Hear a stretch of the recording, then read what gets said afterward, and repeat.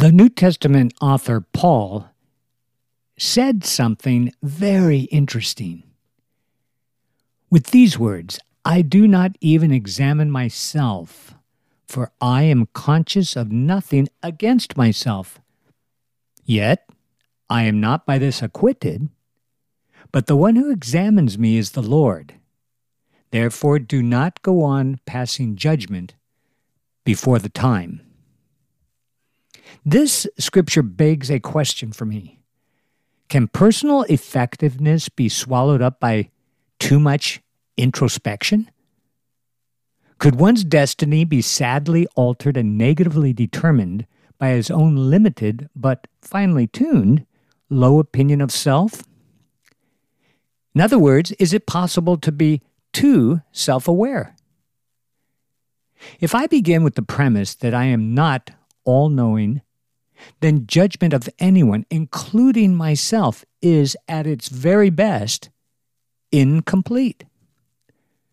Conclusions drawn from an incomplete analysis set the stage for bad decisions and failure.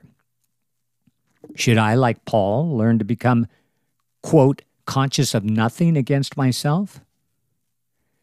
That concept is foreign to me and requires almost supernatural strength to overcome the common motivations of guilt and shame that characterize much of my life, maybe yours as well. In the real world of service to others, we have little time to consider the wider impact of our actions. You and I must get in the moment according to the need of the moment, and sometimes act quickly without regard for the opinions of self and others. Paradoxically, it often turns out to be the best thing we can do for those around us. In other words, reducing self-consciousness in my behavior toward others is perhaps the most selfless and Christ-centered thing I can do. To be, as Paul said, conscious of nothing against myself is surely not an excuse for sin. Like Paul, I am not thereby or by this acquitted.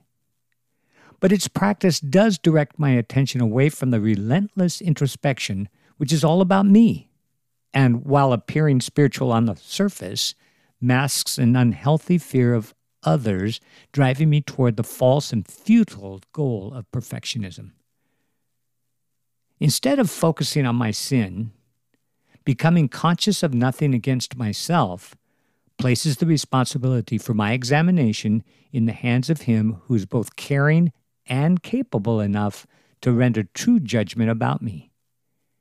It also frees me to become more effective in my service of others.